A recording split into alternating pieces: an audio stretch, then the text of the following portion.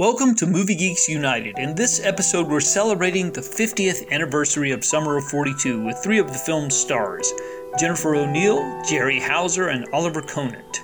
Enjoy. And that house up there, that was her house.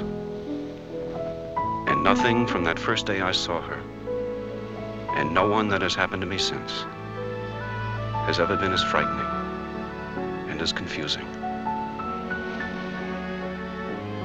For no person I've ever known has ever done more to make me feel more sure, more insecure, more important, and less significant.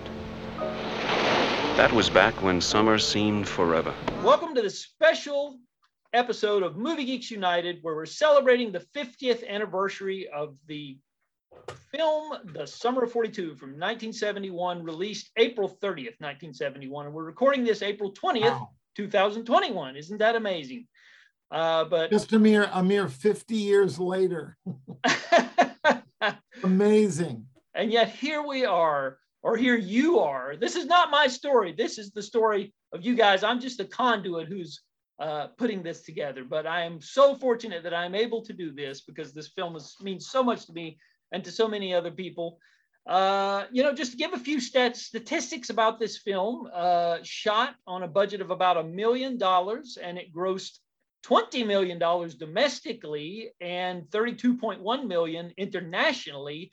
And I want to make mention it was the fourth highest grossing film of its year, and it even outgrossed the James Bond film that was released that year, Diamonds Are Forever, and Dirty Harry and Clockwork Orange. So, and those are considered iconic films. You guys beat those. So that's no small feat. Way to go, guys. I never even knew that. I didn't know. No, I thought it was the $8 million budget. Yeah. Well, I was the only one they didn't pay. So, yes. So it was nominated for 4 Oscars. Obviously, you guys know that.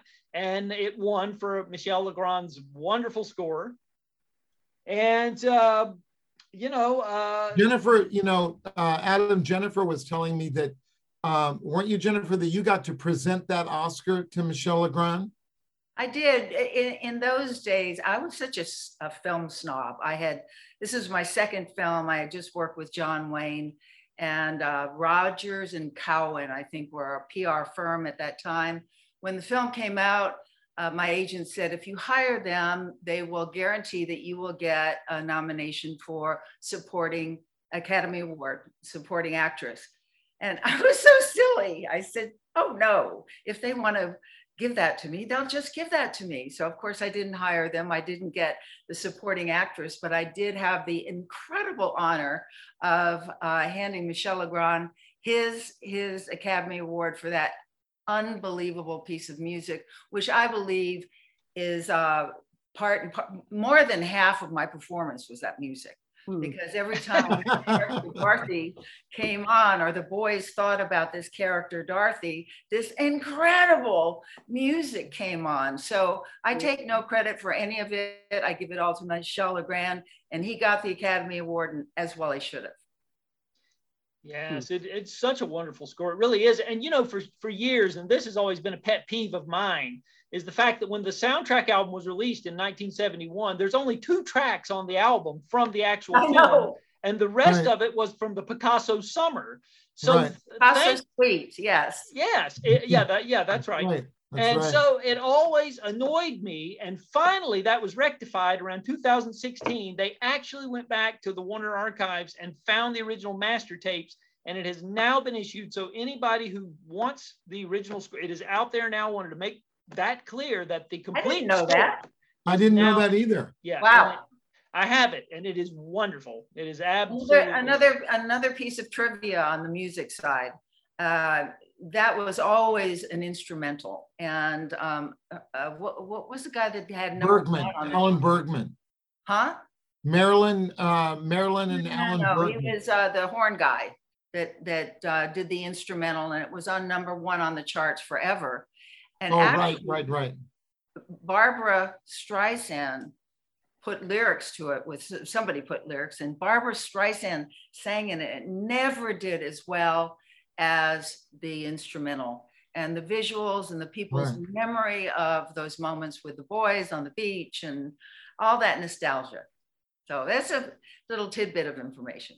Yeah, that's good. That's an excellent tidbit of information. And it also, I wanted to mention that going through trivia, because I had a few tidbits here, that Peter Nero, the Peter Nero, that's the guy. He's right. not a guy with a horn. I'm sorry. Yeah. I'm sorry. Well, anyway, he had a top 40 single with it. It peaked at number 21 in December of 71 on the Billboard chart. So yes, I wanted to mention that. That is worth noting. As an instrumental. As an instrumental. Yeah, at a time when instrumental records still actually charted, which is non-existent today, sadly.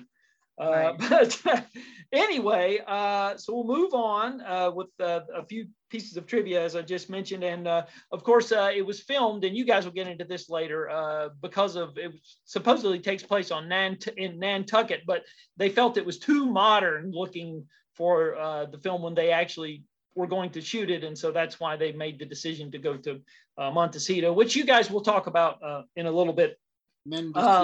Yeah, actually, Mendocino, not Mendocino. Montecito. I'm sorry. Montecito's near Santa Barbara. Mendocino, yes, absolutely. Mispronunciations, but which is where they also shot The Russians Are Coming. Yes, yes. I didn't know that. Yeah, before we were there, they shot The Russians Are Coming in Mendocino. Yes, in fact, that brings me to a note that I wanted to share with you guys from Albert Brenner, which I've shared this with you previously, Jerry, but I'll share it with Jennifer and Oliver as well. I had asked him just a couple of questions. Obviously, he was, like I said, the production designer, and he chose the location. And anyway, Albert had everything to do with determining the shooting locations, his wife tells me, along with Robert Mulligan, of course. They did have a little help from knowing the locations used by The Russians Are Coming, which had just finished shooting. Albert built the house taking into consideration that it was supposed to be the East Coast and not the West Coast. You could not shoot the sun going down, for instance, so angles were important. Right. And they started with the house aged 20 to 25 years and then had to turn it into a new house over the course of a lunch break. During the changing of the back porch, a grip found a $10 gold piece in the dirt. Albert and Robert Mulligan had a very good relationship. They talked all the time about what and how, and they enjoyed each other's company. Albert also had a great relationship with Bob Surtees, who shot the film. He was charming, old. Best DP in the world. I'm a big fan of his work, I must say. The best. Yeah, you mentioned it. I hate to interrupt the no, letter, go ahead. But you just mentioned that it had been nominated for 4 Academy Awards. I think one of them was for cinematography, wasn't it? It was, yes, and the editing as well. And that's great DP as well. A little information about Bob Surtees. When I was 22, when I was the older woman in Summer of 42. 22. Yeah, so they think I'm 110 by now. But you don't look any different. But Bob Surtees actually sat me down, and I knew light pretty well, and he said, I'm going to take your key light, and I want to apologize to you that I'm not shooting you as beautifully as I would like to as a leading lady, but I'm just in keeping with the storyline, the sadness, the loss, and so forth. And he said, but may I just tell you this, a key light is the main light that you have. And he said, I'm going to move in increments, 5-degree increments across the room, your key light. And as I do so, I'm going to show you this on film, and you're going to age 5 years with every 5 degrees. And it's true. Wow. Wonderful, wonderful. So, talk about tidbits of wisdom way early on. That's great. That's fantastic. I'm loving this. I'm learning things. I mean, this is 50 years later when I thought I knew everything about this movie, and I'm finding all these new things about it. I love it. Yeah. Well, this was and Albert is now 95. So he's I was going to actually try to get him on with us, but his hearing is gone, unfortunately. And so that's why we were not able to. Yeah. Oh. What? Well, he's fortunately still with us at least. So, but he said that Surtees was terrific. And another piece of trivia is that when not working, Surtees was out on his own taking pictures with his 35 millimeter camera, and that he was able to he was able to deal with the sun going the wrong way, and was able to devise a crane, which they did not have from equipment they had from a previous film that he had shot. So wow, he kind of made it up on the spot. So anyway, I thought that was all interesting, and was hoping it was something you guys might not know. I did not know that. Yes. So the other thing that I wanted to share with you guys was that Lou Frizzell, who played the druggist in the film, obviously he's not with us sadly, but I wanted to make sure we represented him in spirit somehow, because he was a very busy character actor in the 1970s, and sadly died very young at the age of 59 in June of 1979. I located his first cousin actually, who is now a psychiatrist in Fresno. His name is Channing Hitchcock, and he tells me that Lou was his second cousin and died in 1979, age 59. He was a professional actor since the end of World War II. He graduated from UCLA in 1942 and taught drama in Manzanar Japanese internment camp. There he became friends with Ansel Adams, the painter. Ansel was doing work in the Sierras. Yes, photographer. I'm sorry. He says painter here, but I think, yeah, that's correct. Ansel was doing work in Sierras at the time, Lone Pine area, also the home of Alabama Hills, the main film location for thousands of films, mostly Westerns. I personally spent time there as a High Sierra packer going to Mount Whitney. Lou, or Bud as we called him, went to New York and spent time off Broadway. In the early 60s, he moved to LA and spent the rest of his career acting in various TV and movie films. He was a very easygoing, simple kind of guy, very talented musically. His dad lived to be 96. His mother died also of cancer at 60. Also genetic, I guess. So anyway, just a little bit of information about Lou there that I received from his. That's great to hear. You know, there's so few characters in the movie, really, that each one is kind of special and unique and stands out. Yes. I think everyone, Jerry, was handpicked by Mulligan. Everybody from the prop master, who was always crying when I was doing that last scene. He'd come in and I'd have to be left alone, and he'd come in with this 70-year-old man with tears flowing down his face, and I was out of tears at that point. But I think when you talk about Ansel, I thought that Surtees got a look in the 35 millimeter that was very Wyeth, the painter. Right. Yes, you're right. There is nothing like 35 millimeter, I'm telling you. They were just such artists. You know, it's interesting you say that, because I remember at the time, because I didn't know at the time even who Andrew Wyeth was. And I remember at the time they were talking about looking at, where Hermie is walking off to your house at the end before he gets to you. And there's this whole, I'm yelling something at him. There's this whole field of whatever the field was of weeds out there, and the ocean in the background. And I remember them talking about it having a look of an Andrew Wyeth painting. Absolutely. Interesting that you would say that now, because at the time I didn't even know who he was. It was the tones and the fence in the sand, very Wyeth, and the flowers. Yes. Yeah. Very interesting. Yeah, well, this is the kind of stuff. I'll back again for my next movie.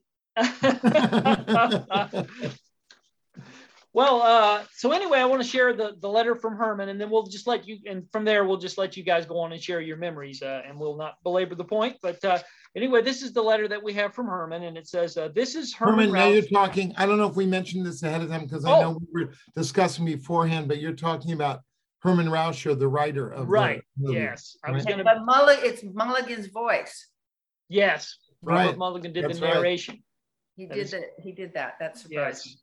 Yeah. But yes, I was gonna clarify that as well. But I'm glad you did. So thanks. This comes from Herman Rauscher, the Oscar-nominated screenwriter from the film. He says, "This is Herman Rauscher calling from the wilds of Connecticut to remind you out there that it's been 50 years since your little film grew legs and happily shocked the powers that be at Warner Brothers with its success. 50 years, you've lost a few members since then. Bob Mulligan, Richard Roth, Lou Frizzell, and Gary Grimes seems to be AWOL somewhere, but for the most part, you're all still intact. I am still intact too. Often thinking back to the time when Bob took a fragile screenplay, 3 young teenage boys, a beautiful actress who had appeared in but one film thus far, and came up with an offering that has snuggled into the memories of moviegoers wherever popcorn grows. Rounding out the cast was a handful of gifted teenagers, a California location that looked like New England, and a stack of reviews that read as though my mother wrote them. These many years later, on behalf of those who couldn't be with you today, this grateful writer thanks you for being born and invites you to jump in and tell us how the summer of 42 has affected your lives, what you're doing presently, and if it were possible, would you do it again? That's it from here. God bless, and you're on. So there we go. I have to clarify that now. I thought you were talking about the letter from the character Hermie, who was that you read. That is now the modern day Herman Rauscher. That is that's writing to us. That's very, very special. Very handsome letter. Yeah, yes. Sweet. As of yesterday, he sent this to me. Herman's a great guy. I've been in touch with him like over the years. I was back in New York many years ago, and called him up and said, "Hi, it's Jerry Hauser," and he was really great. And went, "Oh my gosh, Jerry, hi!" And he was so sweet. Come by, and we went by and took us out to dinner. He and his wife, and he was very appreciative to all of us. He was really gracious that way in his appreciation for how the movie turned out, and forever grateful, because I remember at the time, I believe, and forgive me, Herman, when you see this if I'm misrepresenting it, but I think it was a small movie, as you said, a really low budget, and they needed a rewrite for the script at the time, and they didn't have any money for the rewrite. And I believe Richard and Bob Mulligan gave him X number of points on the movie in order for him to do the rewrite, which in turn definitely. Yeah, it was worth it, Herman. That's right. Good what's interesting is that I don't know about you, but I work for Scale on it. And as did I. And as did everybody. And I remember having it was such a phenomenal script that you just wanted to be in it, and it didn't matter. But Richard Roth, years later, took me out to lunch at the Beverly Hills Hotel at the back where the pool was and all of that. Right. And he said, "I just have to tell you, Jennifer, that I never have to work again in my life. And I'm so grateful for yours and everyone else's performance." And I said, "That's fine. You can give me a point. It's all right." Lucas did it. Why not you? Well, you know what was so gracious about Mulligan with that is that we all wanted to be there. The crew on the last day of shooting came to see the rushes, which is never done. When a crew is finished with a movie, they're tired, they want to go home. The entire crew showed up to see the rushes, which is what you shot the day before. And I think that Mulligan made a decerted effort to call us all out by putting our names at the end of the movie. Mm-hmm. That was very cool. That was something that was extremely special. Actually, it was my third movie. I did a movie called The Love of Ivy, and I was sent a telegram by the director, going blank on his name. I can't hear and I can't think anymore, but Sidney Poitier. I had one line in that movie, and I received a telegram way back when in 69, 70, thanking me for being in his movie. Had nothing to do with me. He sent everybody on the set, the crew, everybody, a telegram. How classic, really beautiful. Oh, that's very cool. Yeah, very thoughtful, very nice. Yeah. So if you guys just want to tell us, each one of you want to tell us a little bit about your life's journey leading up to Summer of 42, if you want to do that, and how you wound up getting cast, if that's okay with you guys. Who wants to You go know what the first? couch is? No. You did Go not ahead, leave guys. that, that's I'll for tell you my sure. story if you tell me yours. I'll jump in. Okay. You were a Marxist. I believe you were a Marxist rebel, weren't you? I Me? was Are you, Oliver?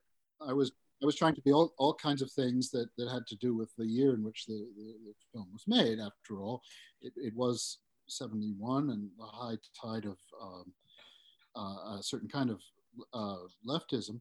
I was the child of academic parents, and I didn't find anything in school that seemed like something I would really want to be doing in life until at Dalton, there was the theater department and a very good acting teacher. And Dalton being Dalton, it was a connected parent body, and somebody knew that Mulligan was in town looking for boys for the film. And I remember I was in an anti-war demonstration in my anti-war paint, which consisted of an old long Polish-looking army coat and buttons, and my which I have to say you wore all the time while we were there. And I love the fact that you were doing that because you were 14 in this anti-war demonstration. Yeah. Well, anyway, I deviated from the line of march and up into, was it 666, the thing that, where was Warner Brothers? Just off Fifth there. Anyway, it was a big building, and I think Bob saw me under all the war paint. He saw Benji right away. Don't know how, but he did. And the screen test was really a formality.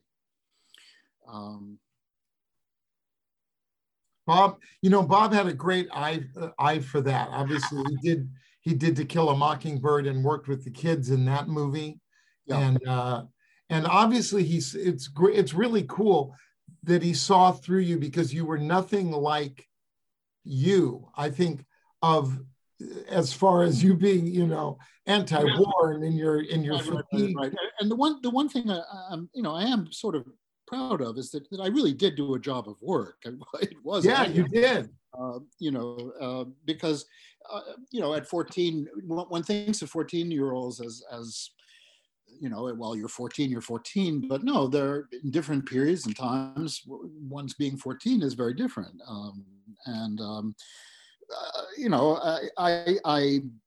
I didn't hide what my hopes and ambitions with Bob, when I would talk to him about Jean-Luc Godard. I mean, I must have been insufferable.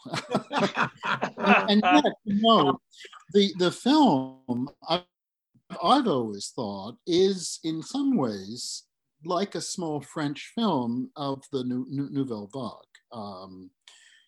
And it was part of a new kind of way of making films in Hollywood.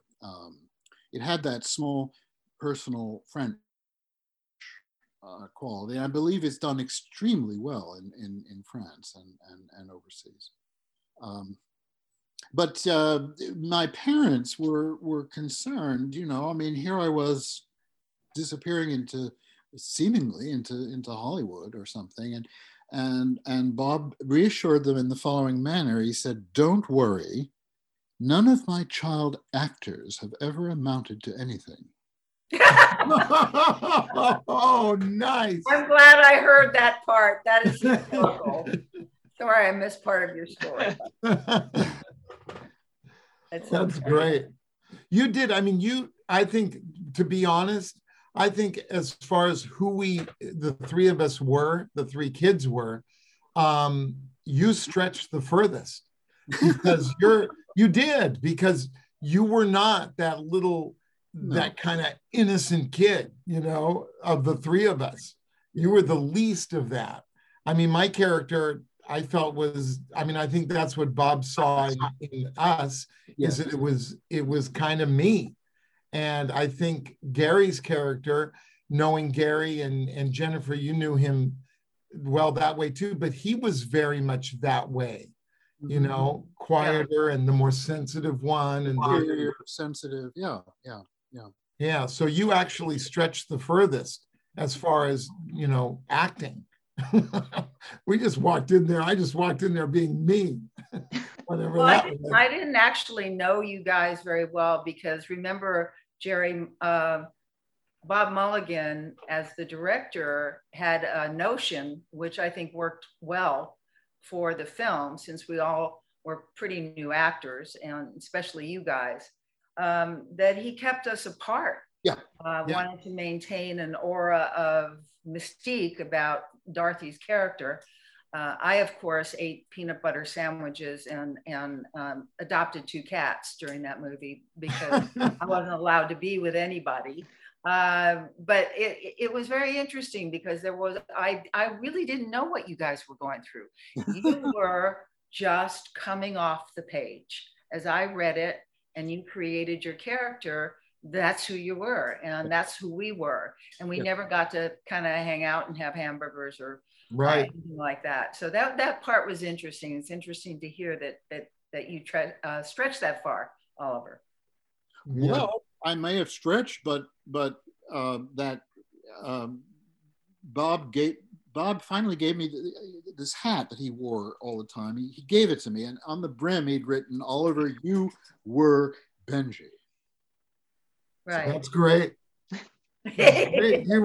You did it. You know, Jennifer, you mentioning that about keeping us apart, to the point where even with the hotel, I forget where you were staying, but we stayed at this hotel there, or this motel actually, in Fort Bragg, California.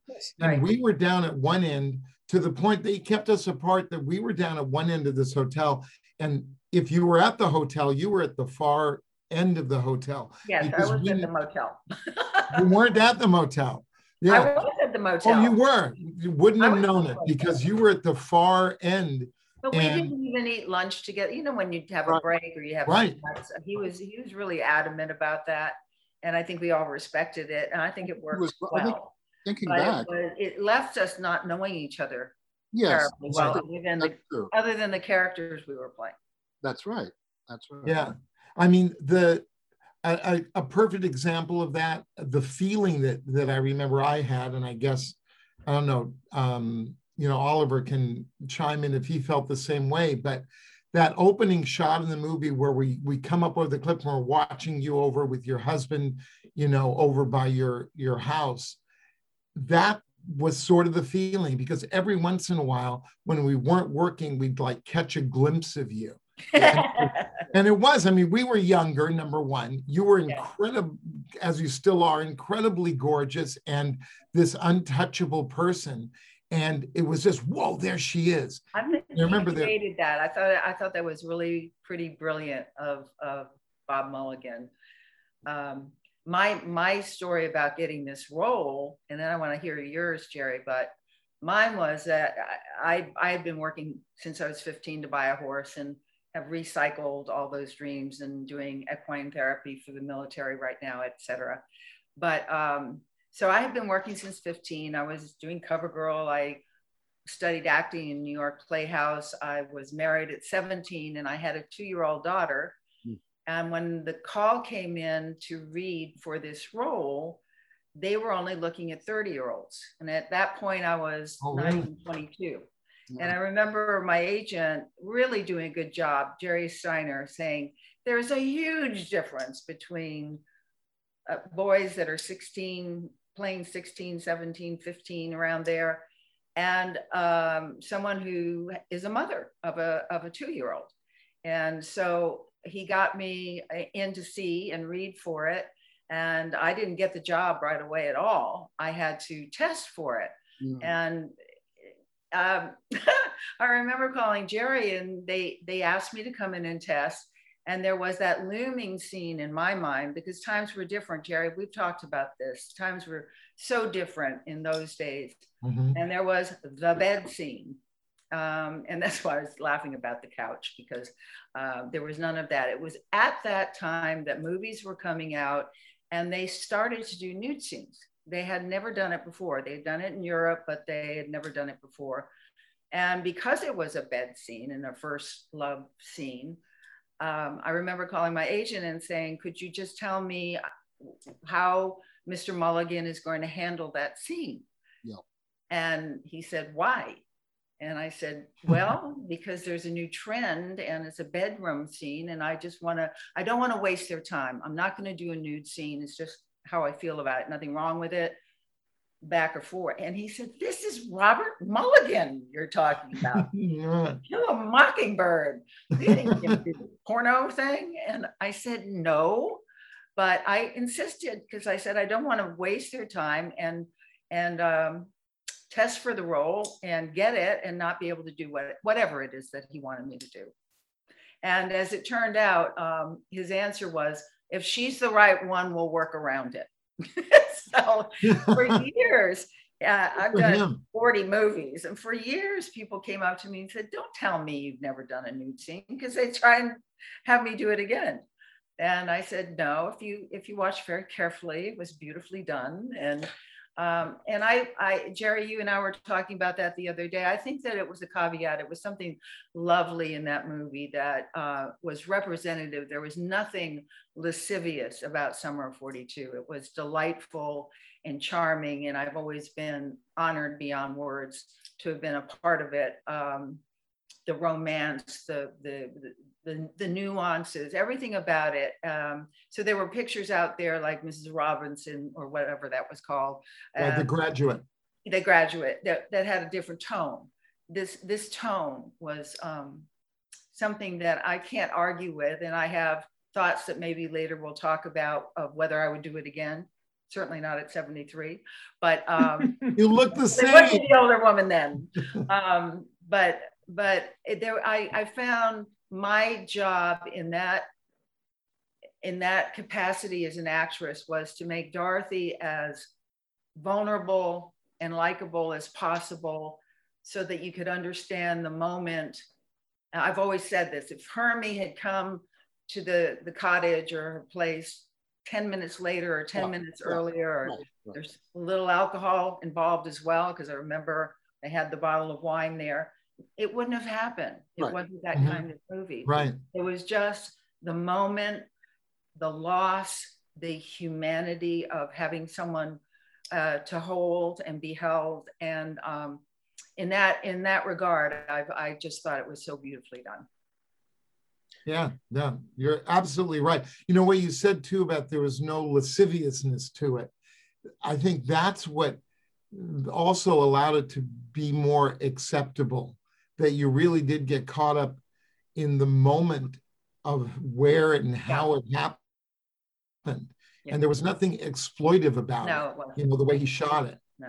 It was not exploitive at all. No, not at all. And it had a romance to it. And I didn't have my faith at that time. I'm a Christian now. And so people have asked me over the years, what do you think about that? Would I say that anybody at 15 or 16 should, outside of marriage, be doing that? No, but it's the human heartbeat that will always exist. It was the brilliance of the film. I thought it was humor. It was romantic. It was everybody got to live out in their fantasy in this movie what they were thinking in their own mind. And I think the character Dorothy, the next morning, I don't think she was a happy camper.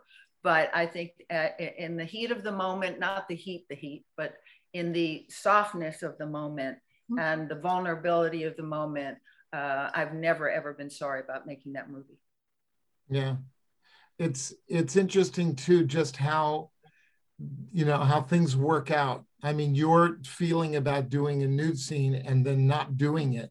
You know, I don't know whether or not I've never heard whether or not he approached you about doing it that way or not, but regardless, how it just all worked so well together. I think it helped the scene personally, but that wasn't why I said. I just wanted them to know that I was not going to do that, and he worked around it beautifully, as he was just a brilliant director. Yeah, Absolutely. I remember before that scene happened, I'll never forget this, that for some reason, because I was so into the character and she was so sad, and Surtees had his 5-degree light over here to make me look like my stuff, and I was crying, and for some reason, I was barefoot. I remember what I was wearing in the scene. I had a white skirt on and a blue sweater, and I was going to the kitchen before Hermie arrived, probably to get some wine. And I was walking across the room, and I was so involved. And Mulligan said, cut.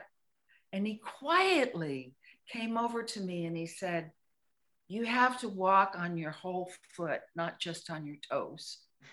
And I walked across that scene on my toes. Wow. That's how I was just, and he said, I'm sure you're not aware that you're walking on your toes. That's great. Across the world. It's why you need a director. I mean, it's why it's why actors need a director. Yes. Yes. Ballerinaing around. Tiptoeing through Macbeth or whatever. It's not good. Right. Yeah. Right. Yeah. You, by the way, were really wonderful in that too. I mean, coming off of you being Clairol, right? Was that yours? Clairol all those years? Cover girl. I knew it started with a C. But being the no Clairol for me, obviously.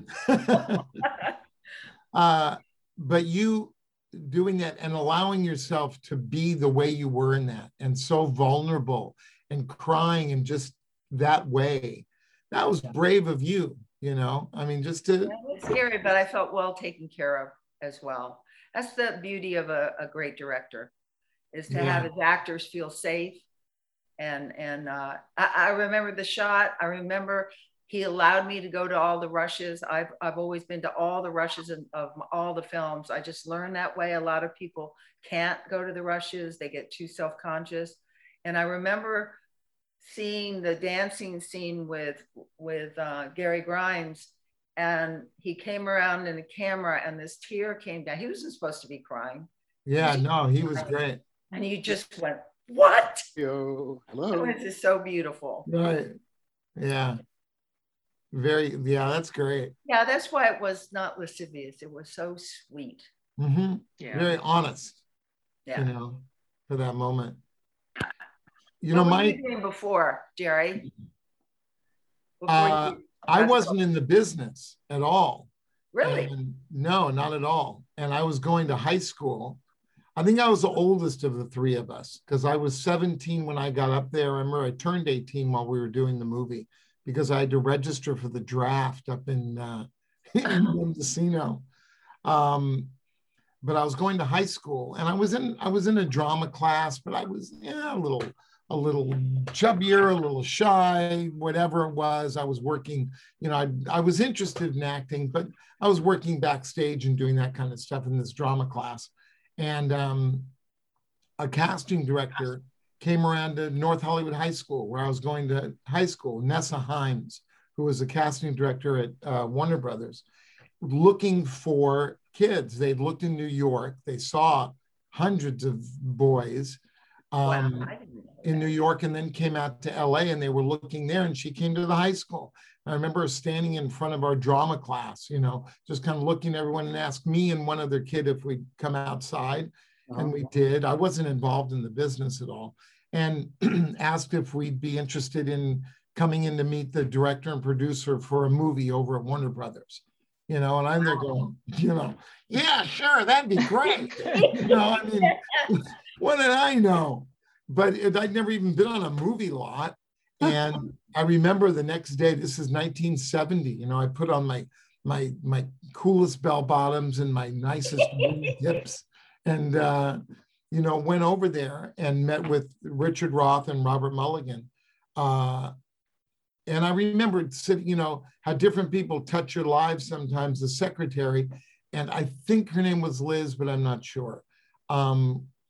She was sitting out there, and I was nervous waiting to go in, because there were other kids that were going in there, and she's talking to me and said, how do you feel, this, that? And I went, kind of nervous. And she went, you know what? just, I'm not quite sure what to do. She said, just go and just be yourself when you go in there. So I tried to do that, which obviously is what they were looking for. Yeah, you were great. Well, I mean, I think the fact that you could do that, though, be that flamboyant in a sense, you were a nut. I guess. I mean, you have no idea. I remember we left there. You didn't take the air out of the room. You made the room. Oh, very sweet of you to say. But I remember we went out on the back Western lot where they used to shoot Gunsmoke, because I'd never been on a movie lot before. We were running around there. I mean, it was just all this magical Hollywood kind of thing. Anyway, a couple of weeks later, they had called me up and asked if I'd come in and do a screen test. So we did which I did. I had to cut my hair. At the time, it was long. At least I felt it was long. And I felt really cool because it was long. And I was graduating from high school and had to graduate with like my hair this length, which was horrible at the time. But yeah, I cut it right before graduation and went and did the screen test with Gary Grimes. And we did the scene where we're in the upstairs in the bedroom taking notes on what you do, the different steps. And we did that scene. And then they called back a couple of weeks later and asked if I'd want to do the movie. Wow. So it was, yeah. Your life changed. Boom. Life changing. And I know a lot of people have life-changing experiences, but talk about sending your life in the direction it ultimately went, which was into acting. It changed my life, which is, and I obviously it affected all of our lives. I think so. That way, which is why there's this, I mean, it's interesting. There's this closeness, at least I feel it, between all of us sharing this thing together. I mean, we're bonded together, and woven into each other's lives because of this movie. And I mean, I rarely see either of you, yet I see, it's like, hey, I hadn't seen Oliver for probably, I don't know, 20 years or 30 years. And he came out to LA because there was an event that he came out for. And who knows what went on in his life during that time. And here he comes. I remember him from then, and we're connected from them. And I'm going, hey, he came in, he was wearing a jacket. He had these patches on his elbows. He came out, he was just very staid, hey, how you doing, man? You were right back where you were. Absolutely. And it feels that way now, with both of you. I love it. Yes. That's awesome. That's great. I'm so enjoying hearing your stories, and this is just fantastic. I appreciate you guys sharing all of this. It's interesting to me, not having been there, to hear these. So obviously, but yeah, I guess we can move on to the second question, and that would be, what are some production stories when you were actually in the thick of it that have stood out in your mind all these years? If you have any to share, that would be. Well, we touched on the fact that they kept us apart from Jennifer, right? Which is interesting. Jennifer, you talked about your experience. Ended up with what you said, 2 cats and something around, because you were alone the whole time. You adopted 2 cats and something else. You kept yourself busy. It was, yeah. Well, one thing I do remember also about this group, and it's kind of off to the right, but my mom had a car accident while we were shooting, and she broke her back.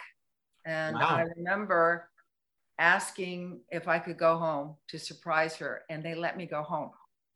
That doesn't happen. They don't, when you're in almost every scene. So I remember flying out of Fort, whatever it was, and over the mountain, and through the woods to grandmother's house. And I went, I got home and surprised her, and got back, I think, in 2 days, and was exhausted. But that was just very heartwarming to me that they allowed me to do that. And then I took my cats home. One of the cats was in a driver's engine, and they turned the engine on. So that was Oscar. My parents' names were Oscar and Rennie, so the cats' names were Oscar and Rennie. Oh, that's perfect. I had them for 20 years after that. That's great. Yeah, I remember, it was because it was my first film. I mean, I had no idea this was I'm a kid from the San Fernando Valley at this point, having no experience. I mean, at least, Oliver, you grew up in New York, I'm in the Valley in LA, which was just very sleepy. And all of a sudden, I mean, my eyes were open. I had this incredible experience over the summer. We did it during the summer back in 1970. Mm-hmm. I remember I graduated from high school, and 2 weeks later, I went up to Mendocino in Northern California to do the movie. And talk about your life, opening up, the stuff you've never even knew about or heard of, and people treating you. I mean, they treated us like kids, but still treated us. The makeup man would hold my face in his hands. And beautyage. Beautyage. I was beautyage. I love that you remember that. Yeah, it was. I mean, for me, it was just all so magical and amazing. Yeah. And watching them build Jen's house, Dorothy's house, which wasn't there. Everything in Mendocino, when we were in the town, all of that was there, other than the movie theater. The movie theater was a gas station where you go in to see the movie. And it was fascinating how they were framing Mendocino, even though a lot of it was, pre-existing. They did do a lot of fairly careful framing, and I was interested in that. I think part of the appeal or interest of the film, at least overseas, must have been, all right, so here's the summer of 42. 42 was a dreadful year. Right, especially in Europe, yeah. Yeah. And here is an American scene that can't hear. I'm sorry. In some ways so far removed, and in some ways, right. Yeah. Just because Jennifer wasn't able to hear you there, he was just saying how in Europe, how they must have interpreted this movie, because what was going on in Europe in 1942 compared to this scene in the United States in 1942, and how it must have affected them. Yeah, that's a good point. I never thought about that. We were shooting in the 70s, and then they were talking about the 40s, and we had all these generations. My dad was a war hero, and there's something that so resonated with me. Of course, Vietnam was going on, and it was a crazy grouping of generations and times that was really interesting. I had not during the shooting, but I had a fascinating experience about 5 years ago on the 45th anniversary. Somebody contacted me from Mendocino, from the film board there, saying that they were going to have they were going to honor the movie there for the 45th anniversary, and ask if I'd like to come up there. And so I went, and I hadn't been since we did the movie. And it was really, really, it was moving and bizarre in that you go back to Mendocino. Mendocino is a national landmark. They have it as a national landmark. The town, I'm telling you, is exactly the same as when we did the movie. It is. I revisited. Did you? I did. I had to go back and see it. I can't remember when I did. It wasn't over any occasion, but I was stunned to see that I was just walking into the past. And just on the production side, I want to make a note that they don't do anymore, but Mulligan did. And he took the Bob Surtees, the cinematographer, and the actors, and took a week before we started to shoot with no crew there, and just rehearsed in the locations. which Right. ultimately saves so much time. Yes. Working out the kinks of the scene and all of that. I've done it when I direct, and it really makes a difference. And the crew was small, but handpicked and super professional. So, and very caring. Yeah. So all of that together with Bob's expertise, and of course Herman was on the set all the time, Right. around, Right. making notes, being able to massage the dialogue and do what he needed to do to make it special. Yeah, and that dialogue, you know, as far as for me, was all in the script. You know, a lot of times, you know, in other films I've done, you know, you have a lot of leeway and they let you ad lib things and add a lot and this and that. And it's not that Bob didn't let us add if we wanted to, but there was no need to. No. And, you know, because of Herman's writing and right, just so spot on. But, and do you remember one other thing was that in those days, the way the movies were made, you wanted to have a book out and get it on the New York Times bestseller list. And so it had some cachet before it went into the theater. Well, there was Herman writing away the novel, madly trying to get it done because we had already finished the script and pressing it on through. And it did hit the New York Times top seller, and they ran with it, but it was in the reverse. So he worked really hard. I didn't remember that at all. That's great. No, he novelized the screenplay. Yeah. I'm sorry? Yeah. He novelized the screenplay. Yeah. It, you know, the area up there, I remember too, there were a couple of things. They did a lot with wireless microphones at the time up there. And I remember it made them crazy because I guess there was a heavy metal content in the sand on the beach. But these just little bits of memories I have. They were always having trouble with that. In my ear. I think I have the sand in my ear. Anyway. They're always having trouble with that.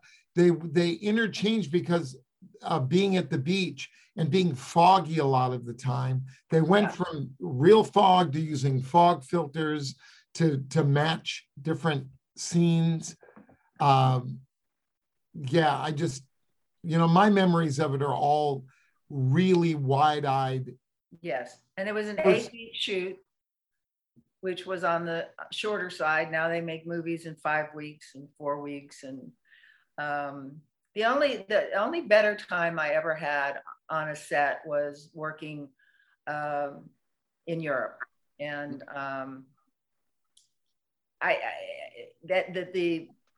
it was Visconti's last film, and it was called. He did films like Death in Venice and so forth. Yeah. And he had a heart attack, and so he only could work five hours a day. But it was a D'Annunzio play from the 1600s, so it took us five hours to get ready and 5 hours to shoot, and everyone spoke a different language. John Wayne in the movie that I did with John Wayne, who was a delight, by the way, bigger than life. Everything that I was such a brat. I wanted to work with Al Pacino. I wanted to work with the actors, and it was John Wayne. And I've just always loved having the opportunity to work with him. And he was such a pro. He was on the set on time, and he would work with the young actors. And he told me one time, which really came in handy when I did this European film, he said, "You know the scene, we know what we're going to say, but a good actor listens to it like it's the first time, every time. You just don't know what's coming out." Well, that held me in good stead in Europe when I was working with Giancarlo Giannini, and he was speaking Italian, I was speaking English, someone else was speaking French. And we really had to listen to what was going on to act the scene out. And then they dub it, and the dubbing actors are brilliant. They're just, they deserve half of playing the role. They're amazing. Wow. What an interesting experience. I mean, learning your lines in such a way that nothing, so you had to know your lines cold, just your lines, because you're not I being. didn't understand what he was saying. Yeah, you don't know what the other Context. person's saying, so it doesn't remind. So I had to you watch what you're him. supposed I to really say. had to watch him. Like, Yeah, I know what he's thinking, but I really have to watch him. that's great. Yeah. Great. Yeah, this is excellent. Like I said, I'm really enjoying this. And so yeah, and I one question that I personally had, they did shoot it mostly in sequence. I believe I've heard, but I don't know if that's true or not. And I just wanted to confirm if it. I don't know. Did you hear that, Jen? You might know. He was saying, did we shoot in sequence? Or No. mostly in sequence? Oh, yes, sir. They did the last scene at the end. Yeah. Oh, Right. But I don't think we shot ours in sequence, did we? There were things. It wasn't entirely in sequence. okay. Yeah. Yeah, because I've heard that they had shot in sequence, but then I got a hold of the production schedule, a couple of pages of it anyway. And the first page says that you guys are actually, it's when Hermie's mother is yelling out the door for him. And that was one of the first scenes, according to what I read on the production schedule. Of course, those things do get changed, but, and it was July 28th, 1970 is the date that I have. Wow. On the, yeah, and September 14th, 1970 was the end date from what I have. I think my memory is that they tried to shoot in sequence as much as possible. Okay. I was just curious. Yeah. And just as a side note, and this is kind of funny, I was born August 1st, 1970. So this was literally a week into the shooting. Oh, there he goes bragging again about being not young. bragging. It's just funny that this all happened at the same time. I was brought kicking and screaming into this world when you guys were making this wonderful film. Yeah. So Maureen Stapleton was the voice of Hermie's mom. Yes, memorably so. Yes. If I'm not mistaken, she wasn't Kathy's mom, was she? Or was yes, yes, she is. Yes. Kathy Allentuck, who played Hermie's girlfriend. Yes, that's her mother. Yes. Yeah, that's correct. So. Wow. Yes. Yeah. That is very, very true. Good for pointing that out. Yeah, I'm so sorry Christopher didn't work out with Christopher, who played Miriam, my girlfriend in the movie. She was supposed to be here and it didn't seem to work out. Yeah, she was having trouble she said the invite was invalid and I kept sending her invites and she's having trouble. I don't know. So she said to give everybody her love and to tell you all, she said hello. I don't know exactly what was happening. And so I hate that happened. But yeah, so tell me, what movie could anybody buy feeling up a girl's shoulder? It's true. And making it hot somehow. That's right. You're actually blushing. Just going back to the story that I went up there 5 years ago. What was so amazing about that is how everything was conflated, in the sense that not only was I feeling this incredible nostalgia about us doing the movie 45 years ago, but it's all enhanced by the nostalgia of the movie itself that it creates. Because I know the movie so well over all these years, and looking at it, just felt like you could step right back into the time that we were there. It was just, everything was right there. It was very moving. It's funny because I've always said a couple of things over the years, that women, when I go into a room with a bunch of people, I always go to the women. I love women. I do women's conferences. I write a lot of books for women and all. So do I. And so there's no jealousy. Women would come up with me with their husband standing right there constantly and saying to me, "My husband is in love with you." And then after the appropriate amount of years went by, now they come up and say, "My husband was in love with you, and so is my son." Because they keep playing this movie. Yeah. And it just has legs. It has legs. It's never gotten corny or old or dated. Right. Well, you know, it also followed a, along the lines of, you know, what came later on that is exactly opposite of what our movie was, were movies like Porky's, if you remember. Oh, yes. Porky. And it was always about these, basically there were three main characters. There was the one guy who was kind of the sensitive one. He had one friend that was really brash and one friend that was fairly innocent. And though that's what, that was totally the setup, except those were done on the side where there was nudity. It was, you know, our movie, I think what's given it the legs is the, you know, just the honesty behind it and the sensitivity that, and it was just all very real. I remember people just talking about that over the years, just about how real it is and how people could relate. Yes. It's cool.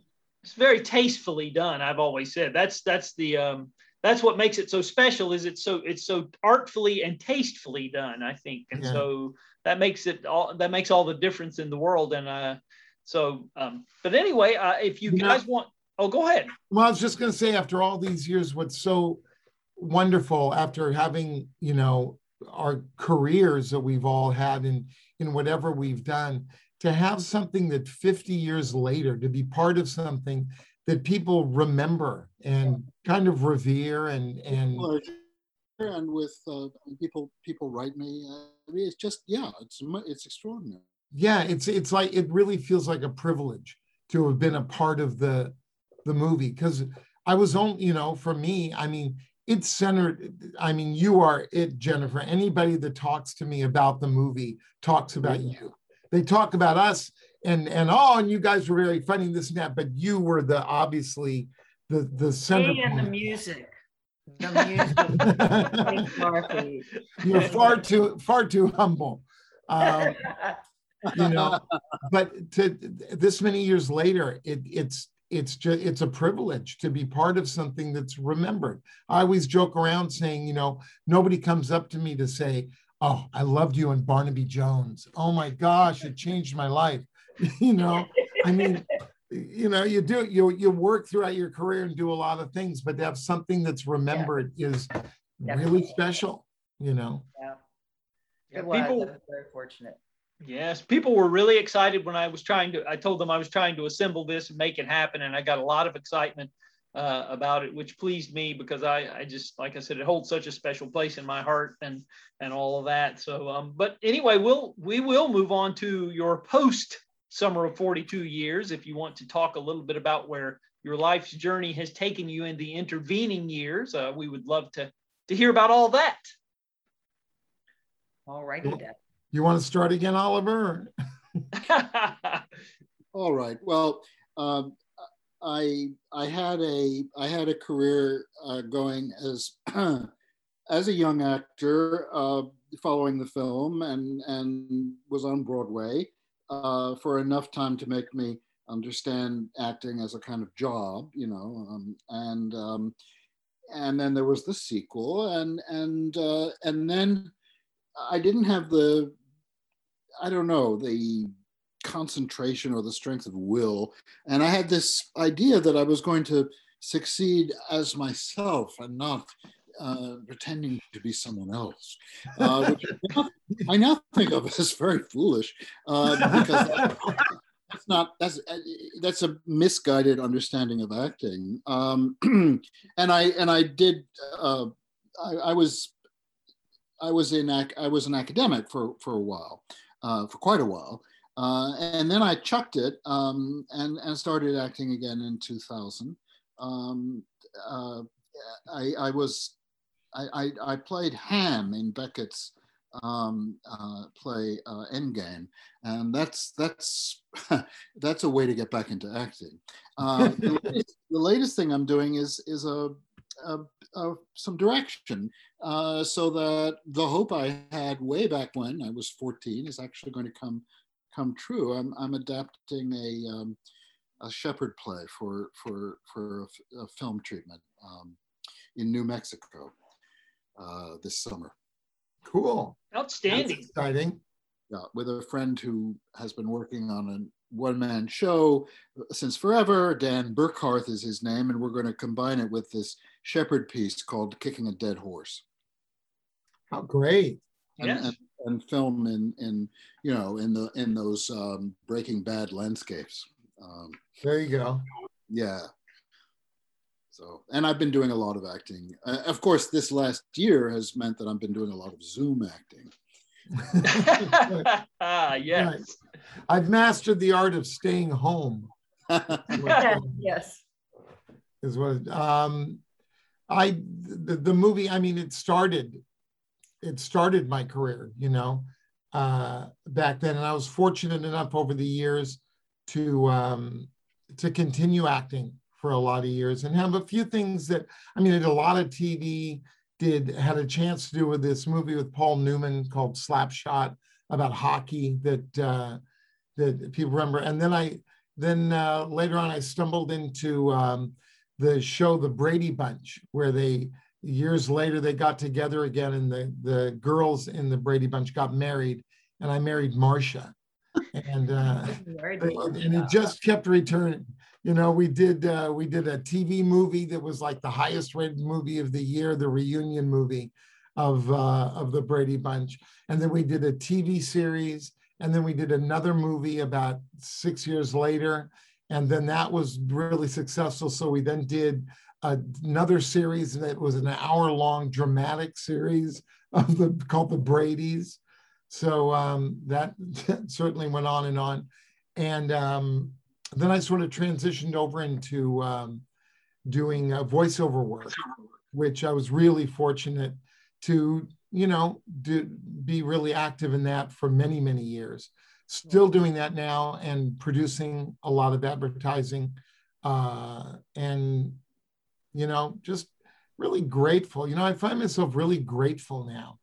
You know, I'm not working as much at all, and it's okay. You know, it's the way the business works, and you know, it's not a matter of feeling embittered or feeling anything. It's like, wow, I had my time. How cool that I even had a chance to have my time, and in the midst of it, do something like this that this many years later it's remembered. So, you know, it's been good. It's been good. My turn. Your turn.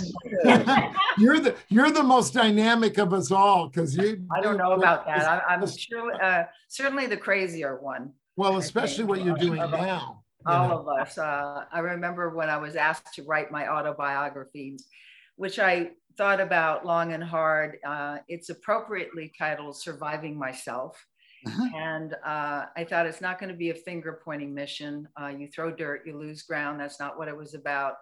I had come to my faith in Jesus Christ when I was 38 years old in LA, at which point shortly thereafter I moved to Nashville.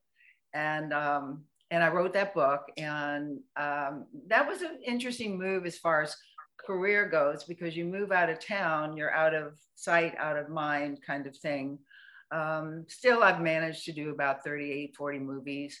And right. Well, that's like, all just 38 or 40. But, oh my God. But it's interesting because my interest shifted and I came to Nashville. So when I wrote Surviving Myself, you all know that when you're in the industry, there's sort of a caveat. You have your entree to other people in the industry, even if you don't know them. They know you. You try and remember whether you saw them in an award thing or something. So I wrote Surviving Myself and I sent it to Elizabeth Taylor to read. I don't think I ever had met her, but she read it and she called me in Nashville and she said, "Jennifer, we have a lot in common. We didn't date men. We married everyone. And we're both hard to kill." So all I know is that she heard about Jesus in my book. And those are a lot of the questions about Summer 42 as well. Because of that, we touched on that before. So I did a lot. I've done many, many movies while I'm here. I'm about to do the Ronald Reagan movie, a little piece in that. I have a script that I sent you, Mr. Jerry. Got it. is the background. I live on a farm 20 minutes outside of Nashville. And so I always had my horses, and God kind of recycled my dreams. I'm still writing, doing women's conferences, doing films and all of that. But for the last 11 years, my husband and I have used the farm for equine assisted therapy for our military first responders and their families. And it's all free of charge. And we've served over 4,000 of our heroes in that realm. So that's the backdrop of this next movie I'm going to do here. And I have to laugh because my husband and I have been married 24 years. I don't know how I fit it in with everybody else, but that's the problem. But he said I had to come to Nashville to find him. So I'm here at the farm, and we have now a studio. I feel like I have the backlot of 20th Century Fox because of 2020 and so forth. My husband is a unbelievable engineer and owned Douglas Corner Cafe, which is like the Bluebird in Nashville, for 33 years, and had to just close it because of COVID. So he has his ugly truckling here. That's a tractor trailer studio that's extraordinary, that he started out on the road with the Stones and everyone else as an engineer, and then didn't want to travel so much. So he put it behind his club, Douglas Corner Cafe. So now it's here. So we're going to be doing music. We're going to be doing streaming. We're going to be doing films. We're going to be helping the veterans. We're opening up the farm to help the people that are really dealing with a lot of stress from COVID and all of that. So it's not just our hero. Very interesting. Very interesting. Yes. Come and see us. Look, I want you, I don't know if you can see this, but this is my brochure. You see my little donkey painted? Yeah. Yes. You see that? Yeah, come and visit us. That's wonderful. Boy, I'm humbled. No, it's just, I get up every morning and I'm, as I say, 73 years old, and people are saying, what are you doing? And I said, I just don't want to run out of time. I just feel like there's a lot to do. It's a very interesting time to live. Being sequestered changes your tapestry in a way. So it's going through what everybody's going through, which is a shift. As far as the business goes, trying to figure out, we were supposed to do my movie On the Hill last year and COVID hit, but I hope that we'll be able to do it. It's a great piece, and you can reach a lot of people, but it's trying to figure out the shape of what this industry is right now, because we can probably, in different fashion than I'm used to, reach more people than ever. With things Jennifer, have you watched a Canadian series? I think it's on Netflix called. Which one? It's a Canadian series about families who have horses. They all seem to have emerged from rodeo, but they end up with dude ranches or jumping and stables. Canadian. Right. It's Heartland, I think. It's very good. Heartland. Mm-hmm. I don't know that one. I love horses. They have 17 expressions, horses do. People don't know this. They are absolute magical horses because they're prey animals. They're not like a dog where you come in the room and unless they've been abused and just wag their tail. They check you out, they assess you, and it's all about trust and relationship and the things that so much we're missing, especially working with our heroes, our warriors that suffer from PTSD. They sacrifice and their entire family so much for us that I'm just honored to work with them. And the horses, I bred them for 40 years, showed them in the A circuit and all of that. And now as I said, God recycled my passion to be able to share them with other people that have never gotten their fingers in the fur is just fabulous. Mm-hmm. That must be wonderful. Yes. How cool that you get to do something you love so much now. It's a gift. I mean, I'm just really, really blessed to be able to do that, to get in that round pen, because I'm English, so I didn't have a round pen, but to be able to work with these people and see lives change in short order. We have a lady here named Miss Franklin, and I'm allowed to say her name because she told me I could. But when she first came here, I couldn't touch her. I couldn't get near her. She wouldn't get out of bed. And they called me from the VA, or she's from Operation Stand Down. And third time she was here, she was working the horses, hugging everybody, takes the bus. You can't wait to get here. And that makes my life sing. Very nice. Very nice. I just want to chime in because we were talking sort of professionally about what went on, but I have an amazing wife and two wonderful boys, three actually. You know, I have a stepson, and yes, and they're very sweet about your wife. I'm a grandmother of 6-year-old, 24-year-old, and a 22-year-old, and an 18-year-old. And my daughter is 52, and my sons are 40 and 34. Wow. So there. Well, you got me beat again. Family's over to the farm and really make this fun. Oh, this wonderful. Yes. I have two boys. One is 27, one is 31, incredibly, and they're both reasonable human beings, it would seem. So I'm happy about that. Which is, quite frankly, a great thing to be able to say, that your kids are reasonable human beings. Seriously. Yes. Yeah, that's nice. Given I'm totally missing what you're saying, Oliver. Well, I'm sorry. I was cavelling about I'm enjoying your face so much. So effusive. I was just cavelling about my sons. Oh, great. You should. One of them there was an article in Forbes about a company he started, and just astonishing sums. It's fintech. I don't understand any of it. The other is every inch a musician and is in Brussels studying Baroque guitar. Wow. Nice. That's great. I envy anybody with the talent to do that. For sure. Yes. Well, Adam, I just want to thank you for putting this together. Adam, it was splendid, and thank you. Yes. Well, it's my pleasure, really. You know, and I appreciate you guys agreeing to it. I know it's you guys have lives, and you really have better things to do than to jaw on about these things. It's fun. I've really enjoyed it. But I really appreciate it. And you even let me pass when I mispronounced